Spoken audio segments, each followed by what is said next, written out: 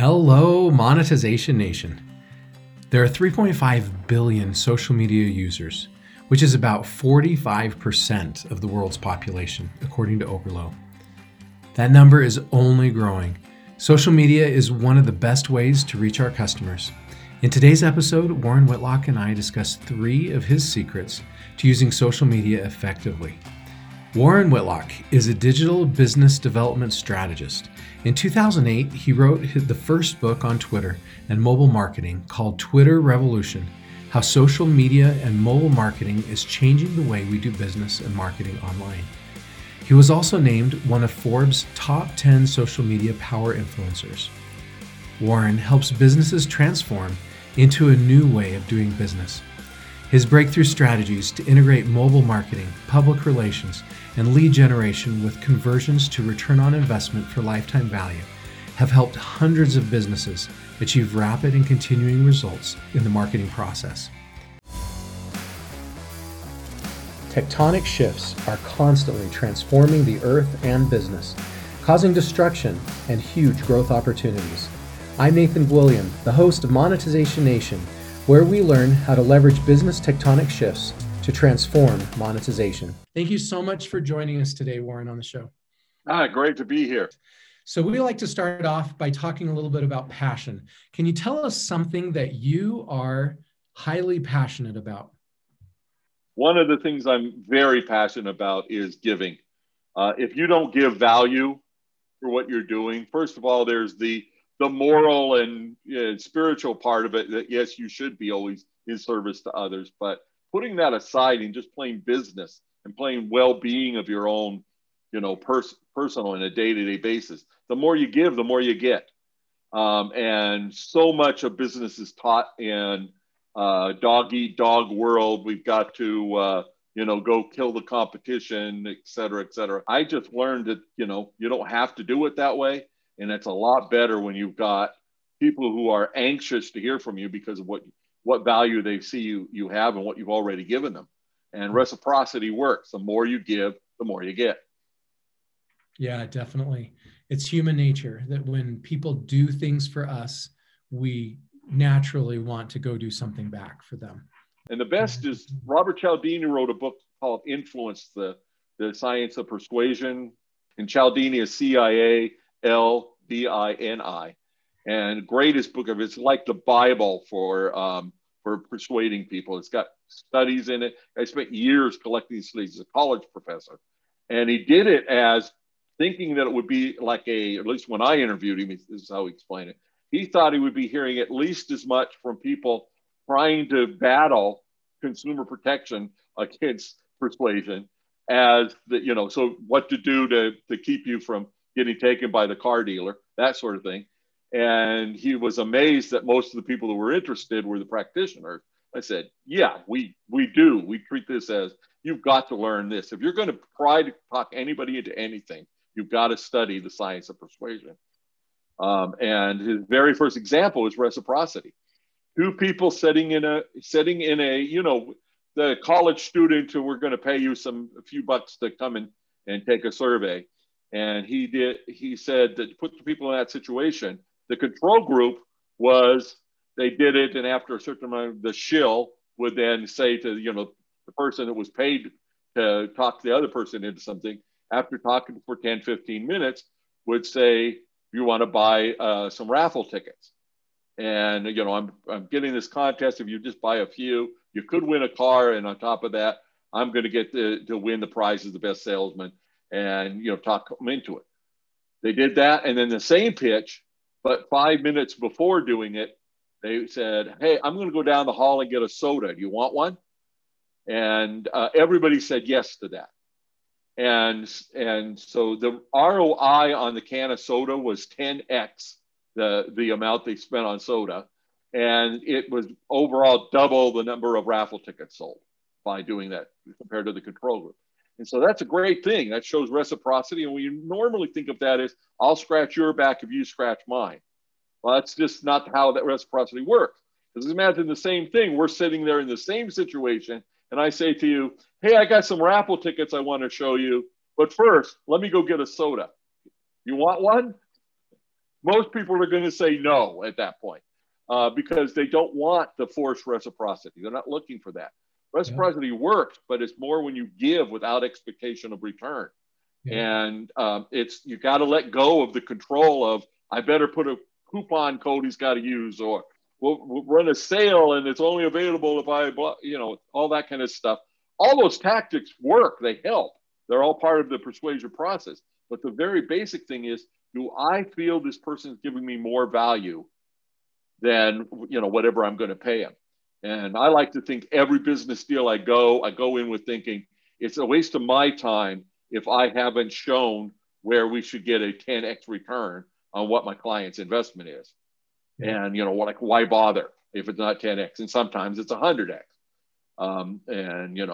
If I go in and spend a few hours with somebody making $100,000 a week, I might be able to do a lot more than I get somebody who says, I'm just starting up and I'd like to be able to sell my widget. I'd like people to come to my blog. Can you help me? I only have $5 to spend. There's very little I can do there, just because of the bandwidth and the cost of doing stuff. So I do have to, hone in a little bit of, I'm not going to give you a free hours advice just because you're an anxious kid looking to learn. On the other hand, I will give an hour for your podcast because I think then, thousands of people could benefit. Yeah. And by the way, you'll put a link back to my website and my website stays popular. So that's how it works. And of course, I'll help you because I'll tell 1 million people to follow me about this interview because it's going so well. Well, those are great points. Reciprocity and value are so important. We give value first, just in summary, we give value first without expecting anything in return. And then it's human nature that people are going to be more open to want to give back to us. Right. That's why a free estimate always is good. It's something to do, but you've got to be careful with that. Definitely. All right. Let's get into a little bit of storytelling here. Can you tell me about the biggest failure or mistake you've made in your career and what you learned from it? There's been a lot of mistakes. I don't know about one that's the biggest, but the one I was just talking about, the fact that when I had a small business, we were selling used laser printers, and what it was doesn't really matter. I was advertising and getting a good return on my investment. I was on the internet when a lot of people weren't, and people were calling. Every day the phone would ring. We'd package up our product and ship it across the country. Use laser printers that cost 50 pounds. So it was costing a significant amount of money to send it. And I tried what I'd learned from my advertising days was, try offering a money back guarantee. Because, a lot of people are going to say, I'm going to buy because I can just ship it back in a week. But when they get it and it's okay, they're like, well, this may not be everything I want, but I'm not going to just return it. And so we offered to pay to have it shipped back. When we did that, we quadrupled our sales. And so I'm sitting there doing really well. And I got into the testing. I would spend $1 and make back $6. And in profit, it was probably much 3 or 4. So, we'd sell something for every $100 in sales. We had hard cost of buying the equipment at 20 to 25%. And then we had some labor in that. And of course, we had to run an office and do the paperwork and all that kind of thing. So, but if I could spend, if 16% purchase price went to advertising, much, much higher than anybody would teach you what a CPA would say what an advertising percentage should be when they're doing your book. Actually, a good CPA will take a look and say, how much money are you making off of it? Oh, if you're doubling your money with every dollar you spend, you should spend more. But a lot of, basic bookkeeping courses will tell you, don't spend more than 5% on advertising. And the other thing was when you're running a small business, if you spend that money, that's money that month that you're not taking home. It may build the market and get new leads and grow your business, but you've still got to think about what's left over. And so part of that mistake was not paying attention to enough to give myself a salary and, not consider a big day in sales as more money I could take. Or a low day in sales was work my butt off and get more tomorrow. And when I got more sophisticated and had a staff and a building and, bills to pay, taxes, all those things, that I more or less ignored because it was all about go make some more money and we can cure all the other problems. And then I reached a point where we were doing it right. And I didn't go out and find a way to spend 10 times as much money. I spent more money than I had all the time. I financed the business on high interest credit cards over and over again. Lots of little mistakes leading up to this. But so I had no fear of going and spending another, say, $10,000 when I had been spending $10,000 a month. Give it a try. I got comfortable. This is working. And sooner or later, it didn't work. Yeah. Because it was an advertising tactic. The strategy was sound, but the tactic didn't change. I didn't update much. We ran one test where the last one we did was a test where we had my son was working for me. He'd become an expert at the large format laser printers. And so we'd sell them to people doing T-shirts because they needed a 11 by 17 piece of paper coming out. It was actually vellum that you use in that process, the kind of paper. And he knew about as much about it as somebody writing a silkscreen business. But he had never done it. We just learned by telling people what we'd learned in the manufacturing selling. They were worried about whether the used printer would work in such a way, and we knew all about that. So we'd tell them. And so we rewrote the sales page with his image at the top, little thumbnail image, because this was the early aughts when we got to doing this. Little thumbnail image. And at one point we had an audio. You could push the button and it would play. Hi, I'm Zach. I'm the graphics, arts, something like that. Technology didn't allow what we would do today. Today it'd be a full screen video. Anyway, and it was just spectacular. And so I okayed spending 10 times as much money on it. And the next day, Google made a change and our advertising results fell flat. We didn't lose money, but we didn't make the money we'd made the first couple of days in the test. And by then I'd moved on to other projects and my son was running it. And we just kind of went downhill from there because he found that it was easier to do some things in a different way and just fulfill the order. And the growth stopped. And once the growth stopped, the business was doomed. And it took a while, pulled a lot of money out of it while it was dying, but sooner or later it wasn't there. So that'd be my biggest mistake. And that also led to when I did get to the point that I had a lot of money, going ahead and being comfortable that, I moved to Las Vegas, I can do whatever. Oops, Las Vegas has real estate. And guess what happened about 12, 13 years ago?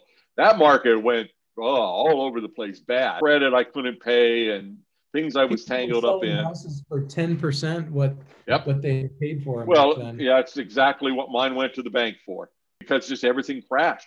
I wouldn't do that again. I wouldn't. Some of the decisions I made about where to borrow money and what to do while I was going through that, because I'd always just been able to work my way out of everything. And when the crash came, and now today, you talk to somebody that's been in Vegas for 15 years since that happened, they're going to tell you a story like that. Now, there's plenty of people where they had their little house and just kept making their payments, worked at their fixed income job, did okay. But if you go to something like a networking mixer, you're going to find people have been through all that. And it all came from me not tending to this idea of you do something when it works, make sure you keep doing more of that and stop doing the things that hurt you.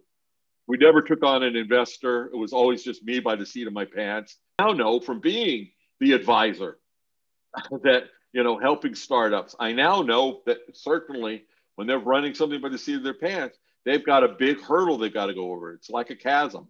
There's a marketing chasm where you start doing well and then you expand and then the market dips for a while. Just all new technology does that. That's marketing chasm. There's another kind of chasm that happens. In fact, one guy I interviewed, and he says, no matter what you're doing, you're going to reach that point where you're in the chasm and you think you're just going to die. And many businesses just go away at that point. And then in a tech business, you get the ROI comes after you survive that and then get together what is good technology that'll sell. Mistake people in technology make is that my tech is so good, I don't have to market it. Well, that's why you see so many people running a 75% off sale on their software. One day only, 75% off. Well, How do you make money doing that? You drop your price by 25%. That means usually you've dropped your profit margin by 50 to 100%. You're getting the cash flow you need, and you can call that a success, a win for the day, because you live to fight the next battle. But if you do that all the time, you're like the furniture store we used to drive by for years that changed the paint and the signs all the time. It was always a furniture store, but half the time was going out of business and half the time was having a grand opening. And, let's just assume that they legitimately took, partners changed, somebody left, somebody gained, they sold the business, whatever. Maybe that business opened and closed. I don't know. It was different businesses.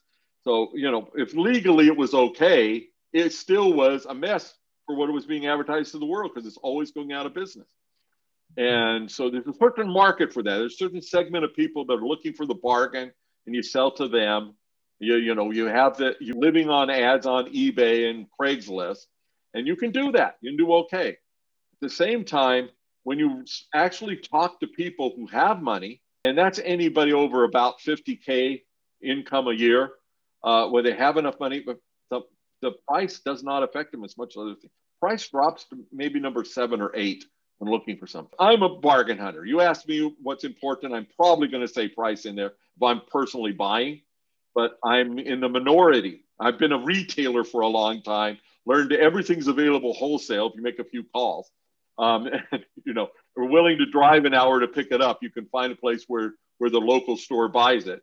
And maybe we ought to add that to what I sell. But if you really go out and look at, hey, how do I get wealthy?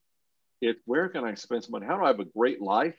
Well, I have a great life right now in that it doesn't matter whether there's a pandemic or whatever.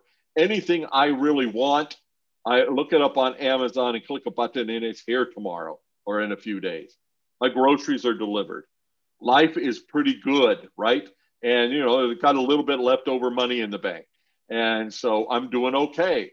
I don't need to look and say, is there a way I could get this cheaper? I still do, but it's still an influence for me. But I've learned after that big crash that I got to a point where it's not about how I can assemble, what can I do to make next month's rent? It's where can I give enough value that people are going to want to pay me, and then set up the money machine. All right. So you've written a book about Twitter. If you had to name your top 3 social media secrets, what would they be? And maybe you could share a quick story about each of those 3 secrets, about somebody that applied. So the biggest tip I can give is to make sure to be a recognized expert in your field. Is to pick a niche and be expert in that, and then just be yourself. And social media is mostly social. So all we've been talking about, media and ROI and all that, that's still in there. If you really want to get ahead fast, you buy advertising. You learn to do it that way. Then it's hands off. You can hire somebody to do it, and you get good at placing ads and make sure you have the right funnel in place. You just turn it on. So when you get to a point that you've got something that works, now it's a matter of, do you want to be a recognized thought leader? Do you want to be a guy that answers all the questions on a topic? How do you want to do this? Well, usually a thought leader is the best leverage, but it takes some personal time to do it. So it's not, can I create the right infographic or video or come subscribe to my blog offer or offering your software for 80% off, like they do. Instead of doing that, you become a thought leader where people are seeking you out.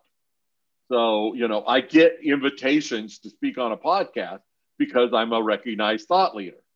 And so when I went for the social media thing, I'm a social media expert. I rank.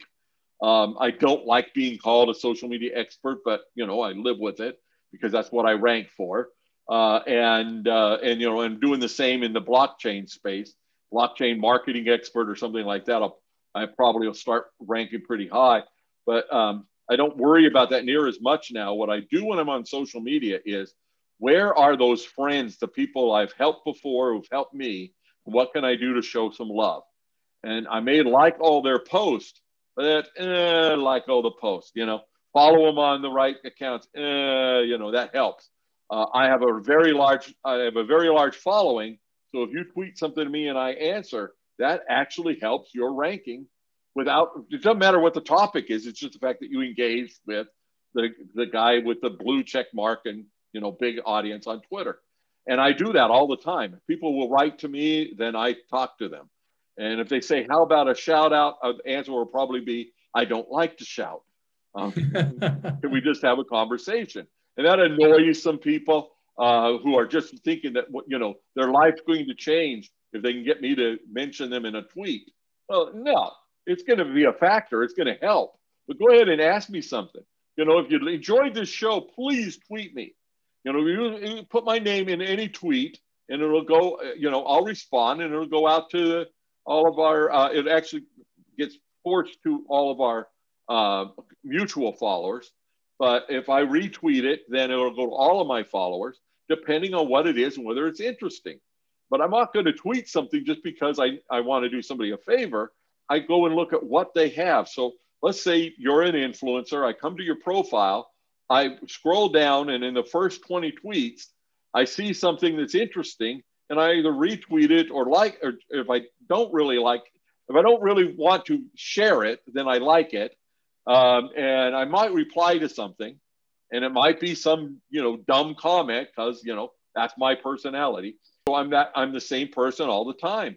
And boy, that's it. Be authentic. That's probably the number 3. So I'm giving you at least 3 things on this. So when you're authentic, when you're yourself, now I can go and look and I can say, oh man, this guy with the comment said something brilliant. Let me respond to that. I just add to the conversation wherever I can. And I expect reciprocity. Thank you so much, Warren, for sharing your stories and knowledge with us today. Here are some of my key takeaways from this episode.